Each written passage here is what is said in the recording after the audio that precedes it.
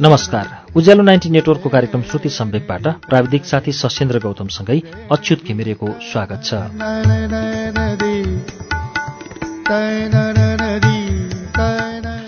कार्यक्रम श्रुति सम्वेकमा हामी विगत 4 श्रृङ्खलादेखि तपाईँ समक्ष इन्द्रबहादुर राईको उपन्यास आज रमिता छको वाचन मंगलबारको श्रुति सम्वेकमा प्रस्तुत गरिरहेका छौं। आज यसको चौथो श्रृङ्खला लिएर आइपुगेका छौं। इन्द्रबहादुर राई यो उपन्यासबारे लेख्नुहुन्छ, मलाई मेरा मुख्य पात्रहरू जनक, भूदेव, एमके, रवि आदिको आविष्कार गर्नमा धेरै महिना लाग्यो। जनक बनाउँदा मैले मेरा धेरै परिचितहरूका गुण अवगुणको मस निकालेर बनाएँ। एमके बनाउँदा 3 जना गाल्नु पर्यो। खगप्रसादलाई मैले 54 सालको हिउँदोमा झापादेखि उताको दमक बजारमा चैनपुरे दमाई कहाँ भेटेको थिएँ। ऊ त्यहाँ त्यही दिन धनकोटा फर्कन लाग्दा झोला सिलाउन आएको थियो। म बाटोमा सबै लुगाफाटा हराएर कमेज सिलाउन पुगेको थिएँ। दुवैलाई हतारो थियो, तर दमाई नै थोते उसको मिसिनै थोत्रो हुँदा अलिकति हतारसँग छिटो चलायो कि मिसिनको सियोले नसिलाई दगुर्थ्यो। दिनभरि पर्खेर हामीलाई बात गरिरहनै कर लागेको थियो। आफ्ना पात्रहरूको विषयमा लेखकले लेखेको भन्दा बढ्ता कुरा जानेको हुनुपर्छ र मात्रै उसले थोरैमा पनि विश्वास पार्ने गरी भन्न सक्छ। अर्को कुरा, मन परेको व्यक्तिको मात्र कथा लेख्न सकिँदो रहेछ भनेर इन्द्रबहादुर राईले लेख्नु भएको छ। यही उपन्यास इन्द्रबहादुर राईको उपन्यास आज रमिता छको चौथो श्रृङ्खला अब वाचन सुरु हुन्छ पृष्ठ 59बाट।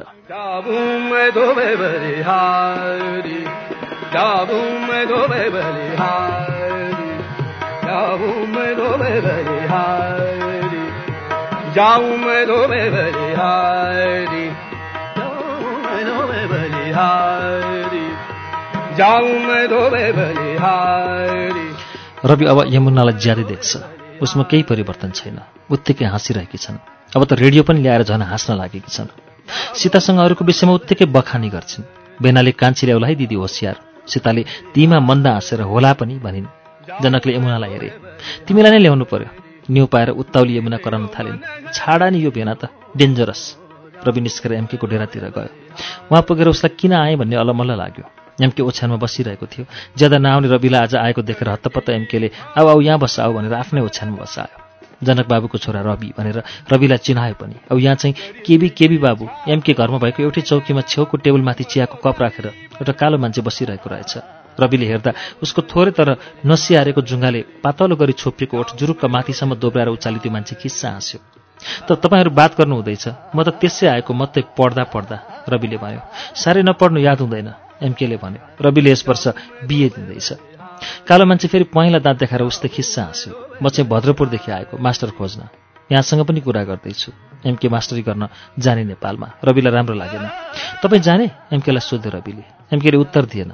भरे भन्यो, यहाँ बसेर के गर्नु? उहाँ काम लिएर गयो, साथै बिजनेस पनि गर्यो अलिअलि। मातृभूमिको दर्शन र सेवा पनि हुने। बाबुनी चुल्हामा रविलाई चिया बनाउँदै थिइन्। एमकेको कुरा सुनेपछि जङ्गिएर बोलिन्, मैले भन्दा पो बल्ल जान मन नानेको छ। कहाँ विदेश हो अरे त, लामखुट्टेले टोक्छ अरे, चिठी आउँदैन अरे, मनी अर्डर आउँदैन अरे। घरै नछोडेर त्यति राम्रो पेन्सन हुन आँटेको काम छाड्यो। छोडेको अरू कारणले है, झट्ट प्रतिवाद गरेर भन्यो एमकेले। धनकुटामा धर्मप्रसादले भर्खरै आफ्नो पिताको नाममा खोल्नुभएको नन्दप्रसाद प्राथमिक पाठशालाका लागि एउटा मास्टर खोजेर पठाइदिनु भन्ने अस्ति जनकलाई चिठी आएको थियो। एमकेलाई जाने हो भने हिँडिहाल्नु, पैसा घर खर्च भरिलाई यही घरमा जनकले प्रत्येक महिना दिने भनेर कुरा भएको थियो। एमकेले पनि मानेर उता धनकुटा चिठी पठाएको के भएको नि उत्तर आउँदैन। तलब चाहिँ उहाँ कहिले पाइन्छ? महिना मरेर कति दिनमा पाइन्छ? उत्सुक भई सोध्यो एमकेले। मास्टर साहब आवाज गरेर हाँस्यो। भन्नुहोस् न, महिना मरेको कति दिनपछि पाइन्छ? महिना मरेको 5 महिनापछि पाइन्छ। कालो मास्टरले हाँस्दै भन्यो, कोही बेला वर्ष दिनपछि। मास्टर मरेपछि त पाइँदैन। रवि पनि हाँस्यो। उसलाई त्यो कालो अनुहारको मान्छे मन पर्न थाल्यो। एमकेलाई चाहिँ दिक्क लागिसकेको छ। साउनको वेतन पाइन्छ मङ्सिरमा, धान पाकेपछि। अझै धानको भाउ चढेपछि मात्रै वेतन पाइन्छ। धानको भाउ चढेर पनि यता इन्डियातिर धान बेच्नलाई पैठारी खुलेपछि मात्रै वेतन पाइन्छ। वेतन पाउँदा पनि छिनाएर चुक्ता पाइँदैन। त्यसमाथि पनि अड्डाबाट पैसा लिएर स्कुलका सेक्रेटरीहरू 1 पैसा नबाढी आग्राको ताजमहल हेर्न जानेहरू छन्, चोरहरू। मास्टरजीको आँखामा साँच्चै रिसका झिल्काहरू थिए। एमकेले बुझेन यो मानिस मास्टर भर्ना गर्न आएको हो वा भर्ना हुनेहरूलाई पनि बिस्काउन आएको हो।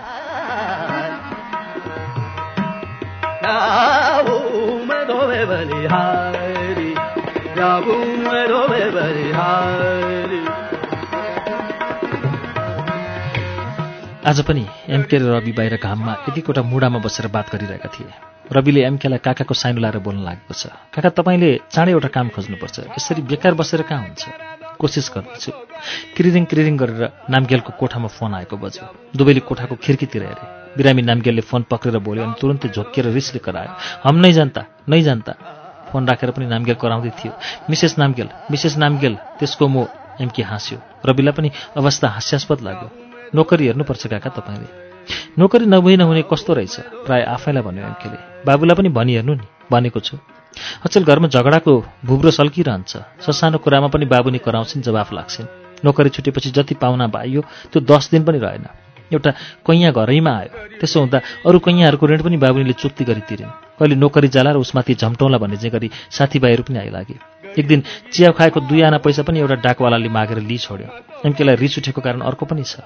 जयविलासको त्यत्रो ऋण भएर पनि जनकको एउटा रौँ हलाउन नसकेको उसले देखिरहेको छ। तर दुनियाँले उसलाई नाङ्गे झार पार्नेमा हतार देखिएको थियो। पैसा बिना बाँच्न सकिँदो रहेछ, तर बाँच्न मन लाग्दैन रहेछ। एमकेले बडो करुणा भावले भन्यो, बाबुलाई भन्नुहोस्। फेरि भन्न रविलाई मुखमा आइसकेको थियो, तर रोक्यो, भनेन। तर उसको मनको कुरा सुने झैँ एमकेले भन्यो, जनक बाबुको पनि एकदम ढलपल छ, मनै ढलपल छ। कस्तो ढलपल, सोध्यो रविले। पार्टी पनि छोड्छ होला। छोडिसक्यो भन्ने पनि हल्ला छ। छोडेकै राम्रो। एमकेले रविलाई हेऱ्यो। रवि बाङ्गोतिर हेरेर दुवै ओठ बलियो गरी च्यापेर बसेको थियो। नाक ठुलो र अनुहार अलि कालो कालो पनि भएको रविलाई राम्ररी हेरेर एमकेलाई चाहिँ आफूभन्दा ठुलो भइसकेको जस्तो लाग्यो।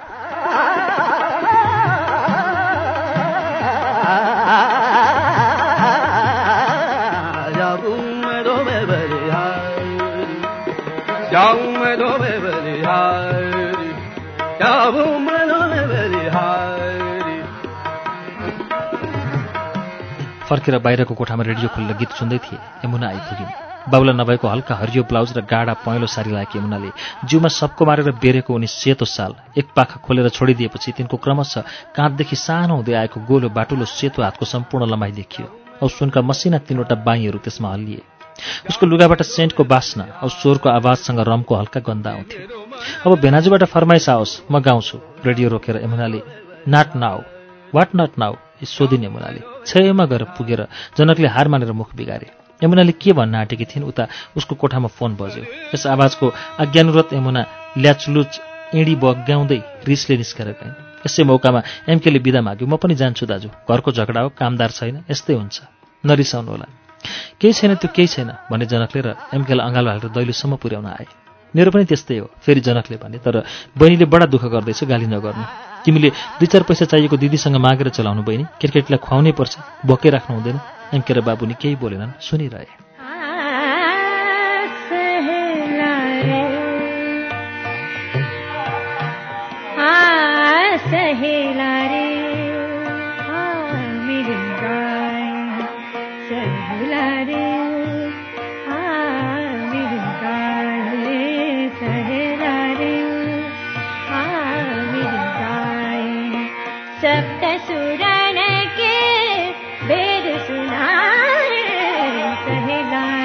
रात्रिको शून्यतामा जनक र सीता औ एमके र बाबुनी परस्परमा आफ्ना आफ्ना दुःख सुख दाँजिरहेका थिए।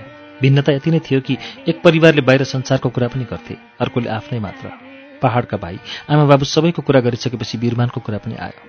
बिरमान गएको गए भयो, थाहा छ कति वर्ष भयो त्यो गएको? जनकले सोधे। धेरै भयो, अब बिहा गरिसकेको होला, त्यो अब उतै बस्छ, यता आउँदैन। दुवै चुप रहे केही बेर। अलि हाँसेर जनकले फेरि सोधे, कि त्यो फेरि फर्कला? सीता पनि हाँसिन्। तपाईँ आज साहित्यिक पो हुनुभएछ, तिनले लोग्नेलाई भनिन्। प्रासङ्गिक कथाको सानीलाई दुवैले सम्झे। चितलाङको बाटो सीताको आँखामा आयो। लामो धुलामे बाटो, दिनको हपहप्ती गर्मी। तपाईँ पनि उपन्यास लेख्छु भन्नुहुन्थ्यो नि? गिज्जाएर सीताले जनकको इच्छालाई इङ्गित गरिन्। सामग्री जम्मा गर्दैछु, जम्मा भइसकेको जतिलाई जाँच्दैछु। जनकले भने, म एउटा विचारमा पुग्न आँटेको छु, त्यो के भने मान्छेलाई एकजुनी साह्रै कम्ती भयो। जनकको बातमा नपरी सीताले अर्को प्रश्न गरिन्, आजकल पूर्णेको छेक रहेछ नि? भित्ताले छेलिएको जुनको उज्यालो झ्यालमा परेको थियो। लोग्नेको बलियो बाहुको अँगालोमा बाँधिएकी सीताले केही बेर हेरेपछि भयो है, धेरै नहेरौँ भनेर जनकको कमिजमा पाकिट लिएर आँखा टसाइन्। जनकले उठेर झ्यालको चिसा ऐना पर्दा तानेर ढाकिदिए। अझै पनि वायुद्वारबाट छिरेको जुनको उज्यालो कोठामा आएकै थियो।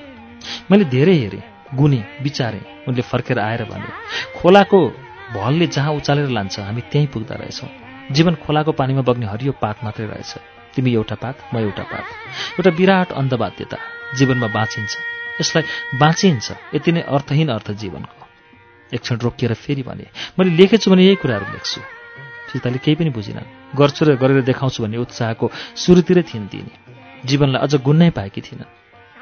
लेखक हुनु साह्रै डरलाग्दो कुरा हो, जनकले फेरि भने। साह्रै ठुलो काम हो। लेखकले लेखेकोहरूमा कस्तो कस्तो पाठकहरूले यस्तो यस्तो कुराहरू भेट्छ, यस्तो यस्तो कुराको झिल्का तिनीहरूको मनमा जल्छ, जुन त्यो लेख्ने लेखकले आफै पनि देखेको हुँदैन। त्यो अलिखित हो साहित्य, त्यही डरलाग्दो हुन्छ। 2 कोठा परतिर उस्तै कोठाको उत्तिकै उज्यालो एमके भन्दै थियो, यो जुनीमा त म मान्छे हुनै पाइनँ। केटाकेटी उमेरदेखि अलिकति बढेर रोकिनु पर्यो, कचल्टिएँ। जहिले पनि मलाई 5 रुपियाँ र 10 रुपियाँकै खाँचो पर्यो। 1000 रुपियाँ चाहिने हुनै सकिन। तर अर्को जुनीमा हामी पनि धनी हौँला, दोकानतिर अनेक किसिमका चिजहरू छन्, ती सब चाहिने मान्छे म हुनै सकिन। मलाई त यो जुनीको दुःख सम्झदा अर्को जुनी नहोस् जस्तो लाग्छ, बाबुनीले भनिन्। बाबुनीको यो वाक्य एमकेलाई आफ्नी पत्नीले आफूसँग आशा गर्न छोडेकी, भरोसा हराएकी, प्रेम मारिसकेकी, अर्को जुनीमा उससँग भेट नहोस्, यसै जुनीमा पनि अब करैले सँगै बस्नु परेको छ भनेको जस्तो लाग्यो। एमके चुप रहेको देखेर बाबुनीले फेरि भनिन्, यसपल्टको पनि छोरी नै हुन्छ होला। होस् जेसुकै होस्, नालीमा लगेर फ्याँकिदेऊ। एकदमै एक्कासी क्रुद्ध भएर भन्यो एमकेले। बाबुनी आहत भए। उसलाई एमकेले एकैचोटि आफूलाई र पेटको शिशुलाई त्यागे जस्तो लाग्यो। ओछ्यानमा उठेर रुन थाल्यो। एमकेले हेऱ्यो, हेरिरह्यो। जुनको उज्यालो सरेर गयो। बाबुनी रोइरहेन्। एमकेको मनमा अब दया र हर्षको पनि भावना आयो। पत्नीले त्यसरी रोएको एमकेलाई आफूप्रतिको प्रेमको प्रमाण र प्रदर्शन जस्तो लाग्यो। आफू बिना उसको आधार आश्रय छैन भन्ने स्वीकार जस्तो लाग्यो। एमकेले पत्नीलाई बिस्तारै आफूतिर तान्यो। पुष्पाकी आमा, बोलायो एमकेले। हजुर। त्यो मेरो ठुलो कालो टिनको बाकसमा तिमीले के राखेकी छौ? केही होइन, किन? हाम्रो यो कान्छी छोरी जन्मेपछि एमकेले कथा हाल्यो। त्यही मेरो ठुलो बाकसमा हालेर त्यसलाई उँधै उँधो नालीदेखि बगाइदिन्छु। बग्दै बग्दै जाँदा जाँदा त्यो बाकस रङ्गीत र टिस्टाको दोभानमा पुग्छ र त्यहाँबाट पनि अझै उँधो बग्दै बग्दै जान्छ।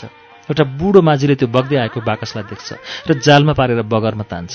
खोलेर हेर्दा बाकसमा सुतिरहेकी हाम्रो छोरीलाई देखेर आफ्नो छोराछोरी नहुँदा यसलाई माया गरेर पाल्छ, हुर्काउँछ। पछि एक दिन शिकार खेल्दै त्यहाँ एउटा राजकुमार आइपुग्छ।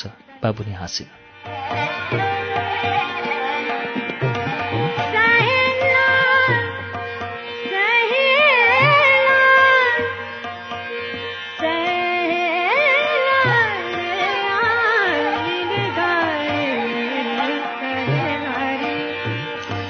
रविको मनमा फेरि परीक्षा सकेको 2 दिनपछिदेखि सिमकुनाको खोचमा चाहिँ कुहिरो मडाइदिन थालेको छ। काम लिएर नेपालतिर जाने कल्पना पर्यो। कलकत्ता गएर परीक्षाको परिणाम नआइन्जेल समय बिताउने विचार गर्यो। सबै निरर्थक लाग्छ। बाजे कहाँ गई धनकुटा घुम्ने इच्छा भयो। त्यहाँ खेतको एक गरा भाग जम्मै सपक्क लिप्साएर कुन्यु राखेको र काटिएको धानका नलमुनतिर कालो दालका बोटहरू उम्रँदै आएको हेर्ने रहर भयो। दूरको कल्पना रोमाञ्चकारी लाग्यो दरिद्रलाई, धनाढ्यको र धनीलाई दारिद्र्यको जस्तो। बाधीसँग तर कहिले पनि आत्मीयता हुन नसकेको, बरु बीचमा दूरत्वको भाव रहेकाले यो स्वप्न पनि प्रिय लागेन। रवि केही दिनलाई कहीँ जान खोज्छ तर जानै सक्दैन। आज रवि बिहानै उठ्यो। झ्याल खोलेर पूर्वमा हेर्दा 1-2 राता धर्काहरू देखिए। मसिना चराहरू आकाशको उच्च मध्यताको जाडोदेखि डराए झैँ घरहरूका होचा धुरी वरिपरि मात्र उडिरहेका थिए। ओभरकोट ख्वास चलाएर रवि बाहिर निस्क्यो। चौरस्तासम्म डुलेर आउने इच्छाले अघि बढ्यो। बाटोमा 1-2 बुढाबुढीहरू, ग्वालाहरू, रातभरि मालिकको रित्तो कोठी रुँगेर फर्किरहेका मानिसहरू खोक्दै आफ्नो अभ्यस्त पथमा हिँडिरहेका छन्। यिनीहरूका युवक युवती भइसकेका छोराछोरीहरू अझै न्यानो ओछ्यानमा गुडुल्किएर सुतिरहेका होलान्। नसुतेर पनि गर्ने के, रविले मनमनै भन्यो। पर्वतको उच्चताले आकर्षित भए चाहिँ रवि महाकालको डाँडा उक्लन थाल्यो। वरिपरि बढ्दै आएको राता किरणहरूमा चिसो हावा गरुँ बेगले बग्दैछ। डाँडामा गाडेको लामो लामो भोटे ध्वजा र वरिपरि रुखतिर पनि घुमाएर टाँगेको टुक्रा राता पहेँला ध्वजाहरूको एउटा ठुलो झ्याङ नै बनेको थियो।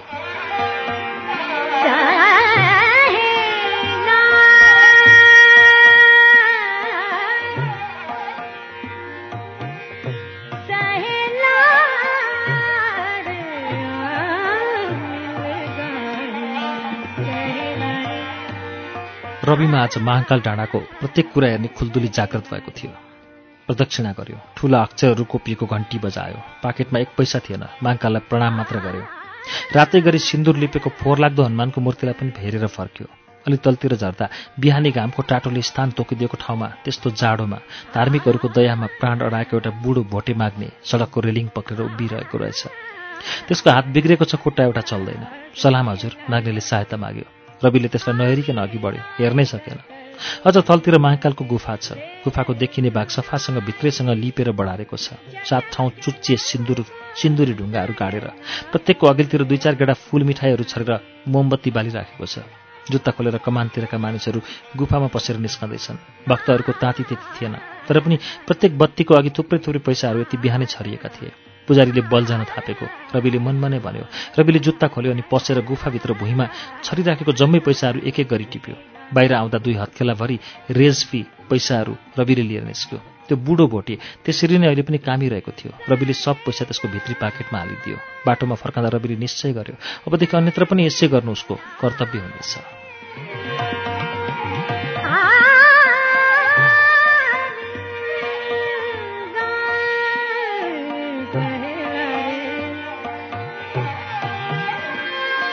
तीन चार हप्तापछि एक बिहानै रविलाई बोलाएर जनकले रिससँग गर्जेर सोधे, तिमी कहिलेदेखि त्यो स्कुलमा काम गर्दैछौ?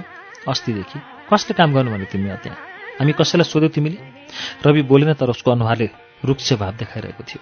खुब ठुलो नोकरी भेट्टायो, लखपति हुने नोकरी। रविले रिसले टाउको हल्लायो। जुनीभर त्यही काम गर्नु, गुरुबाबु सर। जनकले यति तिरस्कारसँग सर भनेको कि रविको शरीर काँप्यो। सुख दुःख बराबर नभए पनि बराबर मान्ने हुन्छ शिक्षक। थोरै सुख र धेरै दुःखले उसलाई अत्यन्त संशयालु पनि बनाइसकेको हुन्छ। उसले काम गरेको सानो स्कुलमा ती 15-16 जना शिक्षकहरू विभिन्न मानसिक स्तर र रूपका प्रतिनिधिहरू जस्ता थिए।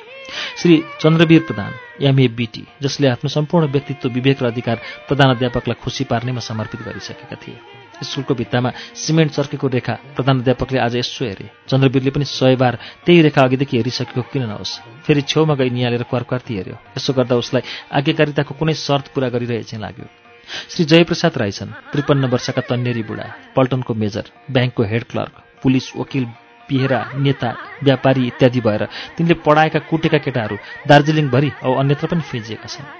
मेरा केटाहरू म सब ठाउँ भेटाउँछु, सबले मलाई अझै माया गर्छन्। उनी भन्छन् रवि जस्ता नयाँ शिक्षकहरूलाई। LB मीना छन्, दिनरात भयङ्कर गम्भीर पुस्तकहरूको अध्ययन मात्र गर्छन्, सिनेमालाई घृणा गर्छन्, केही लेख्दैन। अर्का SK गुरुङ छन्, उनी नोकरीको इन्टरभ्यूमा नगएको कुनै महिना हुँदैन। उमेरको 23 वर्ष सीमा नाग्न आँट्यो भने विवल छन्। रविले शिक्षक वृत्ति नै लिएर बस्छु भन्ने शिक्षक प्रधान अध्यापक बाहेक अरू कोही भेटेन। रविले यस्तो शिक्षक पनि भेटेन जसले स्कुल बाहिर गरेकै काममा ज्यादा गर्व मान्दैनथ्यो। केटाकेटीको पुस्तक लेख्ने, लेख्छु भनेर नलेख्नेको भूल मात्रै देख्ने शिक्षकहरू पनि रविले भेट्यो। बिहान 6 बजेदेखि ट्युसन निस्केर राति 11 बजे घर फर्कने भोटे शिक्षक, पहिला तारिक ऋण उठाउने स्कुलमै कैयाँहरू आउने कविता लेख्ने सिकटे स्वाङ्गी शिक्षक पनि रविकै स्कुलमा थिए। क्लर्कहरूभन्दा हामी धेरै माथि भनेर घमण्ड गर्नु सबै टिचरहरूको पेवा नै थियो। अरू नोकरी गरेर पल्टन गएर फेरि फर्की यही पेसा मन पराउने शिक्षकहरू पनि रविले चिन्दै लग्यो। उसलाई कसैले भन्यो, अफिसमा काम गर्ने क्लर्कहरू कामैले एक समान हुन्छन्, तर स्कुलमा काम गर्ने शिक्षकहरू प्रत्येक अर्कोभन्दा बेग्लै हुन्छ। रविलाई शिक्षक काम मन परेको छ।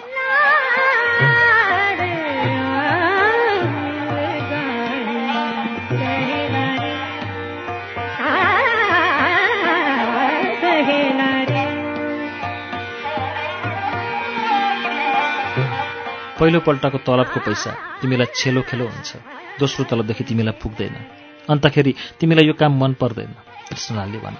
रविले राजनीतिको शिक्षक भेट्यो हरिप्रसादमा। जनकबाटै त्यसो त धेरै राजनीति रविले देखेको थियो, तर हरिको दृष्टि अर्कै थियो। अग्लो गोरो हरि ठिक समयमा स्कुल आउँछ, ठिक समयमा जान्छ। कुनै 15 अगस्तमा उपस्थित भएर हरिले स्कुलमा झण्डोत्तोलन हेरेन। शिक्षकहरूले तिनलाई नै आफ्ना सङ्घका सेक्रेटरी बनाएका छन्। BA क्लासमा हरिले केही पढेन, खाली कालमार्क्सका किताबहरू बोकेर कलेज आउँथ्यो। गर्मीका दिनमा बेलुकाको क्लासहरूमा गोगल्स लाएर 2 हत्केलाले चिउँडो अडाई हरि डेस्कमा झुल्थ्यो। यस्तो प्रकारले झुल्थ्यो छेउको साथीले पनि पत्ता पाउँदैनथ्यो। कलेजमा दिनहुँ आउने 60-70 राता हरिया पहेँला सारीहरूले हरिलाई किञ्चित पनि आकर्षित पारेन। त्यसै र हरि दाजु भन्दा सबै डराउँथे। आमाको प्रेमले डम्म अगाएको हरि अरू किसिमको प्रेमहरूको भोको थिएन।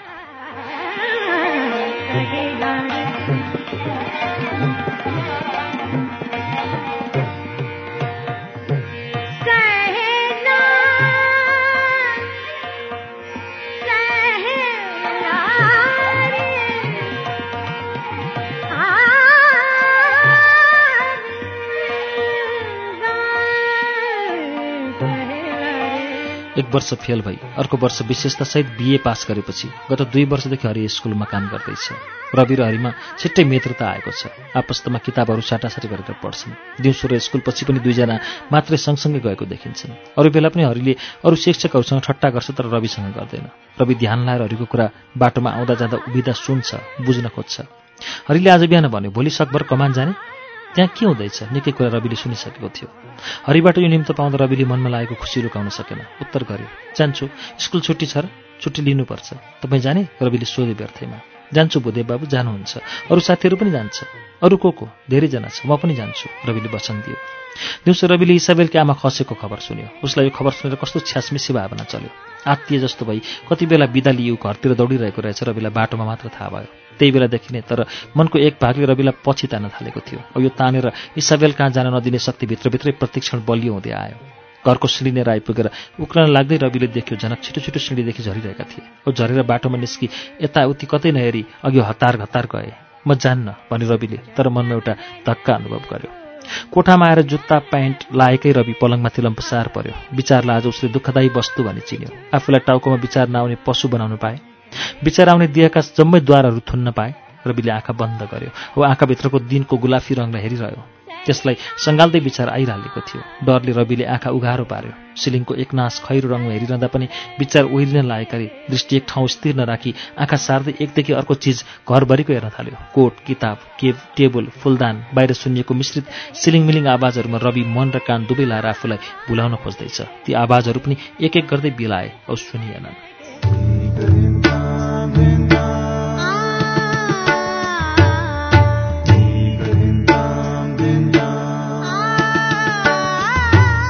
कार्यक्रम श्रुति सम्वेकमा अहिले हामीले सुनिरहेको वाचन इन्द्रबहादुर राईको उपन्यास आज रमिता 6 को वाचन हो। यसको बाँकी अंश केही बेरमा वाचन हुनेछ। उज्यालो सुन्दै गर्नुहोला।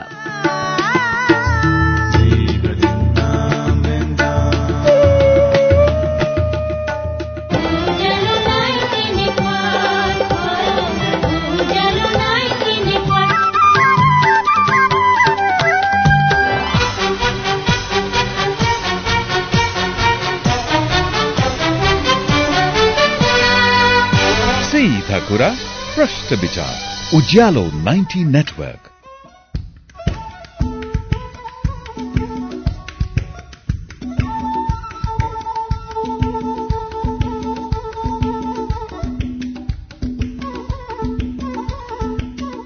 कार्यक्रम श्रुति सम्वेकमा तपाईलाई फेरि स्वागत छ। श्रुति सम्वेकमा हामी इन्द्रबहादुर राईको उपन्यास आज रमिता 6 को वाचन सुनिरहेका छौं। अब यसको बाँकी अंश वाचन सुनौ।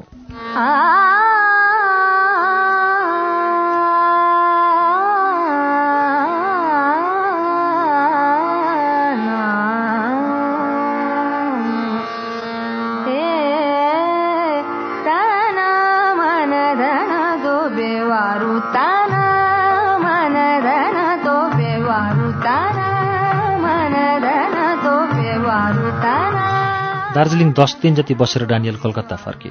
यसै बेला आफ्नी फुपूसँग अघि जस्तै बसिरहेन्। बाबु छोरी दुवैले कसैलाई भनेनन्, कसैसँग रोएनन्। तापनि मरणको 5-6 दिनदेखि एउटा रिक्तता अनुभव गर्न लागेका छन्। रविलाई पनि गम्भीर र विचारशील बनायो। हिजो पार्थिव आएको थियो। दुवै आलुबारीतिर घुम्न गए। दिनभरिको गर्मीले पगालेर झैं खसेको ठुल्ठुला पानीका थोपाहरूले बाटोमा तिनीहरूलाई फर्कँदा भेट्टाए।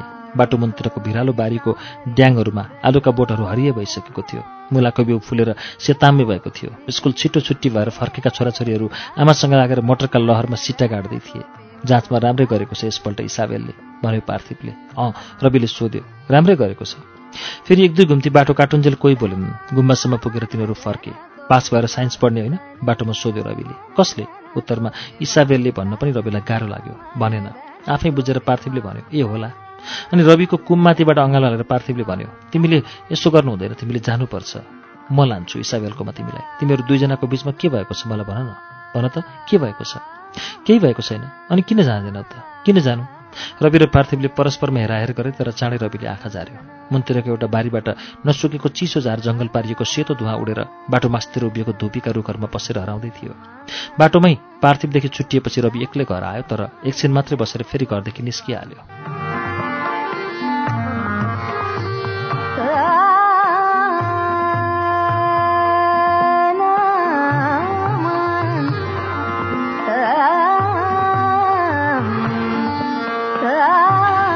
सगर गर्जेर पानी पर्ला जस्तो हुँदै थियो। हावा चलेर पासाङलाले दोकान अघि गाडेको लामो भोटे झण्डीको लुगा च्यातिएला चाहिँ फरफराउँदै थियो। अब परतिरको बाँसको झ्याङमा नयाँ सिक्रा बाँस जतिलाई ठाडो छोडी राखेर पुराना पुरा पात भएका बाँसहरू हावा बगीतिर सरसराउँदै नुएका थिए। एक दिनलाई 81 जाडो महिना नै फर्केको छ र दिसम्बरको एक दिन भुलिएर मईको थाकमा मिसिएको जस्तो छ। दिन गएर रुखका आँगाहरू काला देखिन लाग्दा सुस्त निर्देश्यजनक चोक बजारदेखि उता स्टेसनतिर जाँदैछन्। गिर्लिङको घनन्न आवाज एकोरो रीतले चल्दै थियो। घिर्लिङ घरको ठिक मनतिर जनक आइपुग्दा फलामको एउटा काठी गोदाम छोडेर तार सँगसँगै गयो। अब 1.5 घण्टापछि टक्क घिर्लिङ रोकिँदा त्यो कुन भिरको टाकुरामा पुगी कालो आकाशमा रात काट्नेछ? जनकले विचार गरेनन्। मोटरहरू अघि पछि आए गए, बाटो छोडिदिए जनकले, तर केही याद गरेनन्। धर्मशालामा कहाँ कहाँका परदेशीहरू आई खलङ खलङ हल्ला गर्दै थिए। जनकले यादै गरेनन्। स्टेसनको वरिपरि नयाँ सडक बनाउँदा थिचिएको पुरानो सडकको खोप्चामा सहरका माग्नेहरूले बोरा र बारेर काठ र टिनका टुक्राले टालेर ओत बनाएका थिए। त्यहाँ रोकिएर बाटामाथिदेखि जनकले हेरिरहे कसले गाग्रीमा पानी ल्याउँदैछ। गाग्री देखेर जनकलाई कस्तो कस्तो लाग्यो। कसैले आगो फुक्दैछ। बडो व्यस्त देखिन्छ साँझमा यी माग्नेहरूको गाउँ। चौरस्तामा बस्ने बुढो माग्ने, गाउँ गाउँ डुल्ने लोग्ने स्वास्नी माग्ने, बजारमा दोकान अघिल्तिर उभिने केटाकेटी माग्ने, सब त्यहाँ भेला भएका छन्। झोडा बगेर गएको भित्ता मासतिर सलामी परेको अलिकति जमिन कोट्याएर कसैले साग पनि छरेको रहेछ। राएको टाक्सेका बुथुरा पातहरू हरिया देखिन्छन्। जनकलाई यो देखेर हर्ष लाग्यो, हाँसो पनि उठ्यो। यहाँ पनि साग चोरिँदो हो वा चोरले डराउनु पर्दो हो? भूबद्ध सभ्यताको थालनी जस्तो वा भ्रमणकारी सभ्यताको शेष जस्तो लाग्यो यो गाउँ जनकलाई। फेरि हेरे, अघि जस्तै हर्षित हुन सकेन।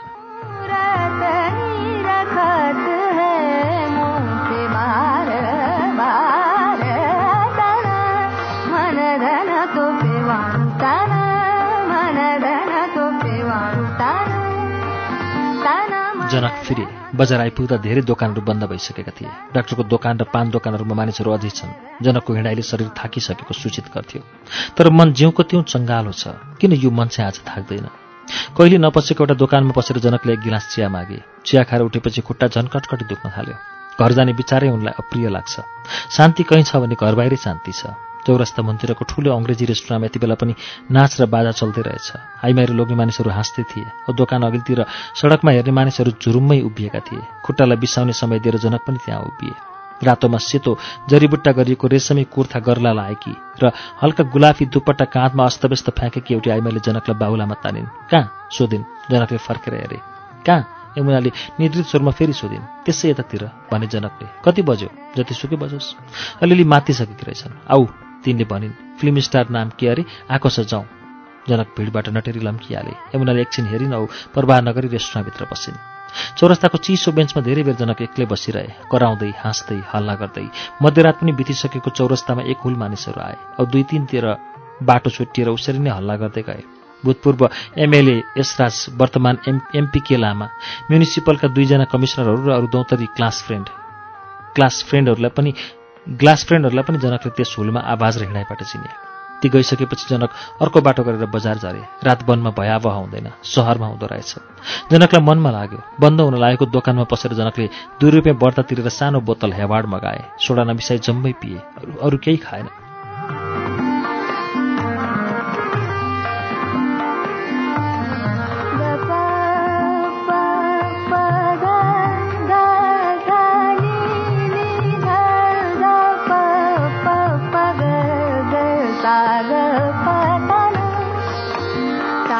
त्यस रात रवि पनि घर आएको थिएन।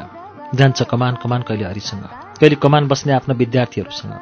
काम गरिसकेपछि बेलुकी कलम काटेको झिझा दाउरा बोकेर घर फर्किरहेका नानीका आमा, अल्लारे केटा र बैसालु केटीहरू, चौकीदार, मरद र कामदारीहरूको लस्करलाई फलैँचा वा घुम्तीमा बसेर हेर्दा हेर्दै रात पर्न लागेको रवि पत्तो पाउँदैन। म सहरदेखि तपाईँहरूको सेवा गर्न आएको, मलाई चिन्नुहुन्न भन्ने भाव तिनका आँखामा छ। कमानका केटाहरूले पाकेटबाट सिनेमाको गीतको किताब झिकेर रविलाई देखाउँदै जाँदा तिनलाई मनमा असाध्यै दुःख र चिन्ता लाग्छ।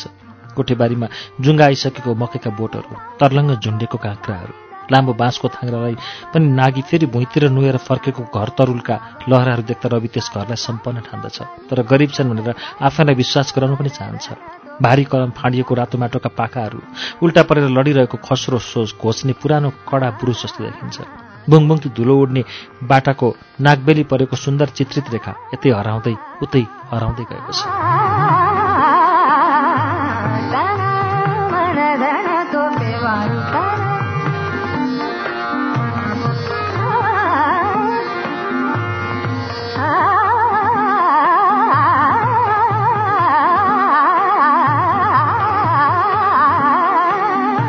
भूदेवसँग हारेर आएकाले घर फर्किरहँदा जनकले आफ्नो क्रोध रविमाथि बगेको थाहा पाए। भित्रबाट तर माया र स्नेहको रङ निस्केर क्रोधको रातोलाई अर्कै पारिदियो छिट्टै। 15 मिनटपछि जाग्दा जनक रविलाई घर ल्याएको दिनमा पसेर बगिसकेका थिए। लोसरको बेला छ। सिङ्गी नाच आउने भएको छ आज। खाप्सेको थाक खदा चढाएको माथि थानमा राखेको छ। प्रत्येक दियोभरि नरिवलको तेलको सानो समुद्र बीचमा बत्तीको राँको जस्तो सलेदो प्रकाशमान छ। बाहिर सडकमा दोर्जे, निमा, ठेन्डु, किपा, आइफल जस्ता गाला लिएर एक पैसे स्याउ नखाएर आफल ताफल गरिरहेछ। पानी पर्ला भने जे छ, हुस्सु प्रतिक्षण नयाँ गतिले बढारिँदै घुम्दैछ। सीता राति बिउजिन्। नगरा झ्याम्टा बज्दै रहेछन्। नजिकै पासाङलाकै दैलो अघि बस्दैछन्। आवाज कानको जाली फोर्ला भने चाहिँ चर्को छ। सीताले कान थुनिन्, तर एकछिनमा नगरा र झ्याम्टाको बजाइमा तिनका बन्द कान रत्तिए। बजाइमा शक्तिशाली छन्द छ, प्रबलता छ। जनकले उठी पर्दा सारी ऐनाबाट तल हेरे। तलबाट आएको मेन्टल बत्तीको सेतो ज्योतिले कोठामा जग्गा जग्गा उज्यालो पार्यो। त्यही उज्यालो अँध्यारोका सम्मिश्रणमा सीताले जनकलाई हेरिरहन्। आवाज उत्तिकै बुलन्द थियो। धेरैजनाले एकैचोटि हाँसेको लहर पनि मासतिर उडेर आयो र सायद अझै थिरबिर हुँदै त्यो लहर कुनै दूरस्थ तारातिर लम्केर गयो। संसार सुन्दर छ, जीवन दुःखमय छ। मानिसले जीवनको रङ फेर्ने प्रयासमा सामूहिक हर्ष दिवसहरू रचे। नगरा र झ्याम्टाका गम्भीर र थर्कने आवाज दुई अथक पुरुष र स्त्री जस्ता समान परिमित कदममा नाचिरहेका थिए।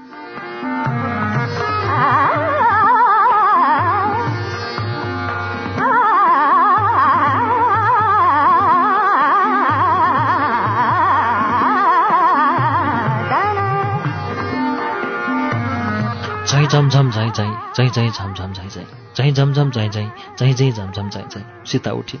जनकको पछि गएर निशब्द उभिन्। आवाजको स्रोतमा सर्वत्र डुबेको छ। यहाँ आऊ भने जनकले। ढोकामा बेरिएर सीता पतिका छेउमा उभिन्। अघि बजिरहेका नगरा झ्याम्टाहरू रोकिएर मुरलीको एकान्त जन्य र सुरिलो ध्वनि सुनियो। आँगनमा घुमी घुमी मयूर नाच्न लागेको छ। हरियो कागज र लुगाको मयूर। वन पक्षीको अनुकरणमा के कहीँ भूल थियो भने पनि माथिबाट सीता र जनकले देख्दैनथे। कागजका मयूरका आँखा एकनासको स्थायी भाव लिएर हेरिरहेका छन्। शिर वर्काई फर्काई गरी गरी मयूर घुम्न लाग्यो, लोककलाको चक्रान्त जीवन जस्तो। बजाउने र उसको मुरलीलाई माथिबाट देखिएन, कतै छेलिएका थिए उन्। पुरलीका छिद्रबाट छुटेको स्वर प्रवाहले हृदयमा बत्ती बालेर उज्यालो पार्न खोज्यो। भोटका एकान्त बाटाहरू, निर्जन रुखा डाँडा त्यस स्वर लहरमा उत्रन्थे। निस्सहाय एक्ला मानवात्माले सङ्गति खोजेको, जहाँ तहाँ सन्तति बढाएर त्यो भयावह चकमन्तलाई मास्न खोजेको प्रेरणा त्यसमा व्यक्त छ, ध्वनित हुन्छ। जीवनको मोहको तडपण गराउँछ। चुचुराका हिमकणहरू झर्छन्। सीता, हजुर। रवि र दुवै आए। त्यही थकित मानवात्मा नै होला। रविमा 2 दिन विश्रान्ति पाएर सप्तक भुली बक्सेको छ। राज्य पाएका दुनियाँ जस्ता हर्षोल्लासले बाजा बज्न थाले। झै झमझम झै झै, झै झै झमझम झै झै। हर्षकम्पिता सीतालाई जनकले सहारा बढाए। घोडा, चौरी, सिंह, मयूर, सारा वनका पशु मानिसको हर्षमा हर्षित भई नाचिरहेका थिए।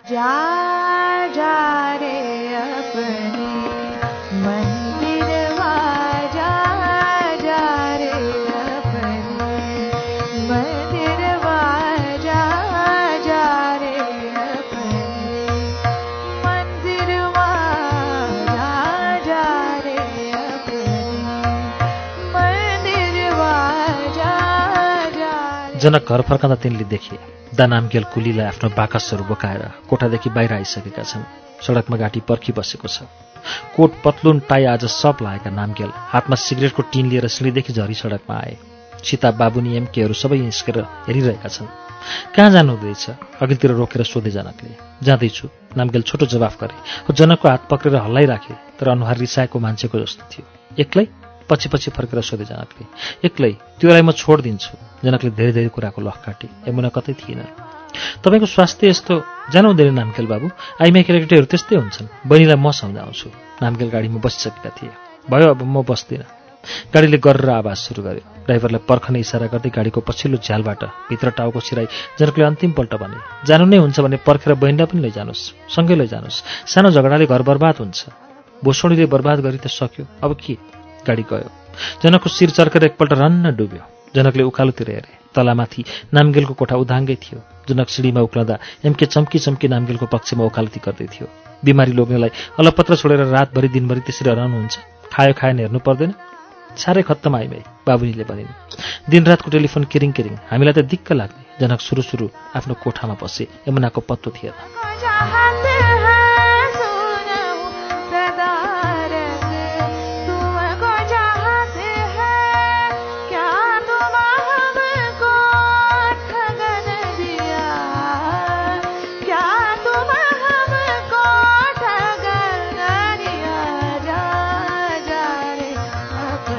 बेलुकी 6 बजीतिर सधैँ आउने डाक्टर आएर सोधखोज गर्यो। जनकले बात गरेर फर्काइदिए। कोठा अझै उदाङ्गै थियो। ताला ल्याएर बन्द गरिदिए। फोनको तार नै तानिदिए। यमुना त्यो रात पनि आइनन्। भोलिपल्ट जनकले थानातिर खबर गरे। जवाफी तार पठाएको पनि गान्तोकदेखि केही जवाफै आएन। हल्लाको घेरा फैलिसकेको थियो। बाटोमा हिँड्ने मानिसहरूले पनि यता ताला लगाइराखेको बन्द कोठामा हेर्दै जान्थे। पर्सिको दिन दिउँसो सबैजना बाहिर बसिरहेको बेलामा हाँस्दै हाँस्दै यमुना आइन्। वस्त्र त्यही थियो, कुर्ता, गरला र दुपट्टा, कुच्चिएर मैला जस्तो भएको, केसको चमक परेर फुस्रिएका तर 2-4 ठाउँ नयाँ तेल दलेको चिल्लो बाघ देखिन्थ्यो। जनक, सीता, एमके, बाबुनी, दिव्या सबले चुप लागेर हेरिरहे। कोही बोलेन।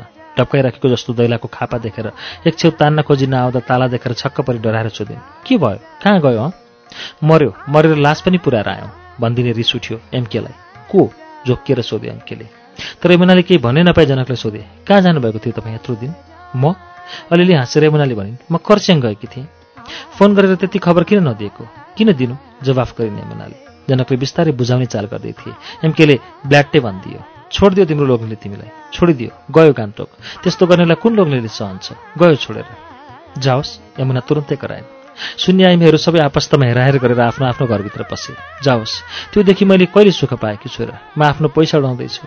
त्यो उडाउँदैछु शब्द घरभित्र बसिरहेको रविलाई ठस्स गनायो। यमुनालाई तुरन्त गान्तोक गइहाल्नु भनी जनकले सम्झाए। राखिन् कता हो कता गरेर। कोठादेखि नाम्गेलको खाली पलङ आफैले एक्लैले तानेर बाहिर निकालिन् औ बरुण्डाको एक छेउमा कोल्टे पारेर लडाइदिइन्। रेडियो खोलिराखेकी छ। राति दिव्यालाई सीताले सुत्ने साथी गरिदिन पठाइन्। एक थोपा आँसु नचुहाई बुधबार, बिहिबार, शुक्रबार, शनिबार यमुनाले काटिन्। शनिबार राति सीताले सम्झाउँदा पनि तिनले मारिनन्। त्यसकोमा त म मरे पनि अब जान्न, यमुनाले भनिन्। आइतबार बिहानै बरबर त्यहाँ आँसु चुहाउँदै आएर यमुनाले सीतालाई गान्तोक पुर्याइ मागिन्। जाने दिनमा यमुना रुँदै रुँदै गाडीमा पसिन्। जनकले जीप ल्याएका थिए।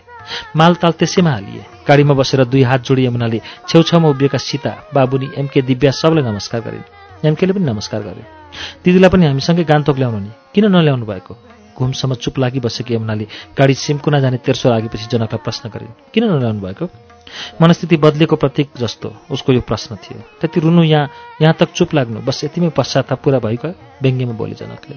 पश्चाताप प्रायश्चित कथा लेख्नेहरूलाई चाहिन्छ, मलाई चाहिँदैन। कुरा नटार्नुहोस्, भन्नुहोस् किन दिदीलाई नल्याउनु भएको? गान्तोकमा उसको कामै छैन। मैले गर्नुपर्ने मेरा कामहरू छन्, उसलाई किन ल्याउनु? जनकले सोधे। विश्वास गर्नु गर्दिन। सडक मास्तिर बढी बढी ढुङ्गाका देवलहरू बाटो छेउमा जङ्गबीरको हिटी, तलतिर वन जङ्गलको र अझै तलतिर घाम लागेका बस्तीहरू हेर्दै यमुना बस्तीका नामहरू, कमानका नामहरू सोधिरहेकी छिन्। जीप चलाइरहेका जनकलाई, उसको अनुहारलाई, हातका औँलालाई पनि देख्छिन्, हेर्छिन्। अग्लो लामो बाँसमा रातो डन्डी झुन्डाइराखेको 3 माइलको सानो बजारमा गाडी पुग्दा घाम बल्ल बल्ल भेटियो। आज फेरि बक्खु पाङ्दो लाएकी यमुना कजिनीलाई दोकानतिरका 1-2 कैयाहरूले नमस्कार पनि गर्दैछन्।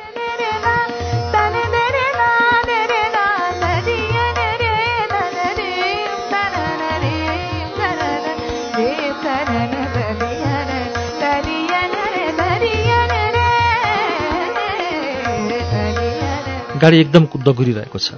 आज बिहानतिर त पानी परेछ र धुलो छैन। टाढा टाढाका घरका सेतो काठको भित्ता र राता छानाहरू चर्केला देखिन्छन्। यमुना रुखपातका नामहरू सोध्न लागेकी छन्। मलता, टुनी, फुट्टा केही पनि चिन्दिन। जनकलाई दया लाग्दै आयो। 6 माइलको घुम्तीमा सिटदेखि सुल्केर यमुना जनकसँग टाँसिन आइन्। यमुना खेती हाँसिन्। फेरि? के फेरि? बदमासी? म के गर्नु त, यो सिटै यस्तो छ। टिस्टा र रङ्गीतको दोभान हेर्नलाई बाटाको एक छेउमा जीप रोकेर तिनीहरू उत्रे। सिक्किमको वनबाखालाई घेर्दै टाढोदेखि आएको गहिरो निलो रङ्गीतको पानी बेगले झरेको टिस्टासँग जुत्ता। दोभानमा सेतो जलराशिको फैलावट छ। त्रिवेणीको बगर समतुल्य छ। आज निर्जन औ निष्क्रिय, निस्तब्ध, उभिएको ठाउँदेखि 1000 गज मुनि दोभानमा शून्य चकमनता चलिरहेको देखिन्छ। त्यहाँबाट एकैछिनमा गाडी टिस्टा बजारको खौलोमा झर्यो। 3 बजिसकेको थियो र पानी पनि बजार उठेको थिएन। बाटै रोकेर पसल थाप्नेहरू र किनबेच गर्नेहरूको घुइँचो, भावर गर्मी। बजार काटेर बल्ल तल्ल पुल पुग्दा यमुना पाकिसकेकी थिइन्। पुलको छेउमा जीप रोकेर निस्कँदा हरर टिस्टाको आवा आयो। बलियो टिस्टा पुलका 2 भिन्दा भिन्दै छेउबाट यमुना र जनक हिँड्दै गए औ बीचमा पुगेर उभिए। यमुनाले जनकलाई हेरिन औ सडक नागेर उसकै पट्री आइन्।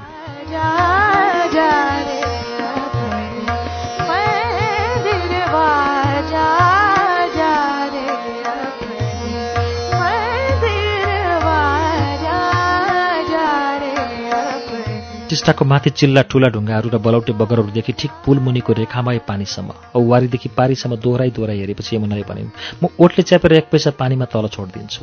आबाले चुडाउन खोजे चाहिँ हल्लाइरहेका केसहरू त्यत्तिकै हुन देखि यमुनालाई जनकले आँखामा हेरे। के हेरे? कुनै सङ्कल्प छ?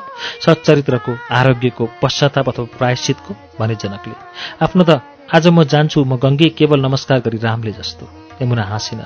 होला आफ्नो कुनै सङ्कल्प भनेर ब्यागमा तामाको पैसा खोज्न लागिन्। हठात जनकलाई यमुनाले निश्चय नै कुनै अनिष्ट चिताउने छिन् भन्ने डर लाग्यो। पाकेटबाट जनकले नोटबुक निकाले, खोलेर एक पृष्ठ फाडे, त्यो यमुनालाई दिएर भने, लिनुहोस्, यो आजको तारिक, उडाएर यही छाड्नुहोस् पानीमा, याद रहनेछ आजको दिन। यमुना हाँसु हाँसु भइन्। प्रस्ताव साह्रै सुन्दर, आकर्षक, साह्रै औपन्यासिक र प्रेमपूर्ण लाग्यो।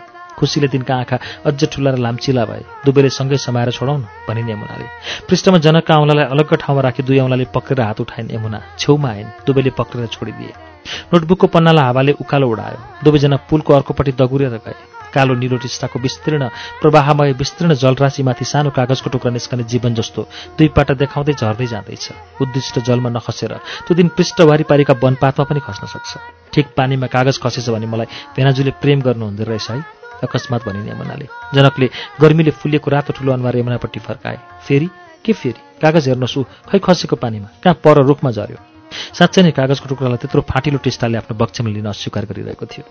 अब धेरै बसियो जाउँ भने जनकले। सिमेन्टको चिसो रेलिङमा गाला टाँसी यमुनाले अलिअलि रुखले छेरिएको रातो छाना देखिएको एकतले डाक बङ्गलालाई हेर्न लागेकी थिइन्। केही नलागी रेलिङको अडेस लिएर जनक पनि उभिए। टिस्टाको पानी अहिले जनकले एकदम चाँडो बगेको देखे। जतिखेप जहाँबाट ओहोरदोहोर हुन्छ त्यो डाक बङ्गला देख्दा मलाई एक रात यहाँ बिसाउन मन लाग्छ भनिन् यमुनाले। हो जनकका उज्याला आँखामा हेरिन्। रङरङ्ती जुरो डाक बङ्गलामा टिस्टा बगेको आवाज सुन्दै सुन्दै निदाउनु कति मिठो कल्पना, सन्तोष र तृप्ति मनमा आउँछ होला, तिनले भन्दै गइन्। गरम रात, बिहान हुने बेलामा मात्र अलिकति निद आउँछ होला। यमुनाका काला भएका आँखामा के चम्के। सफा ठुलो पुरानो घरमा एक प्रकारको गन्ध आउँछ। यमुना कष्टसाथ सास फेर्दै थिइन्। यमुना हठात उठिन्। ल्याउनुहोस् गाडी, जाउँ, तिनले आफै भनिन्।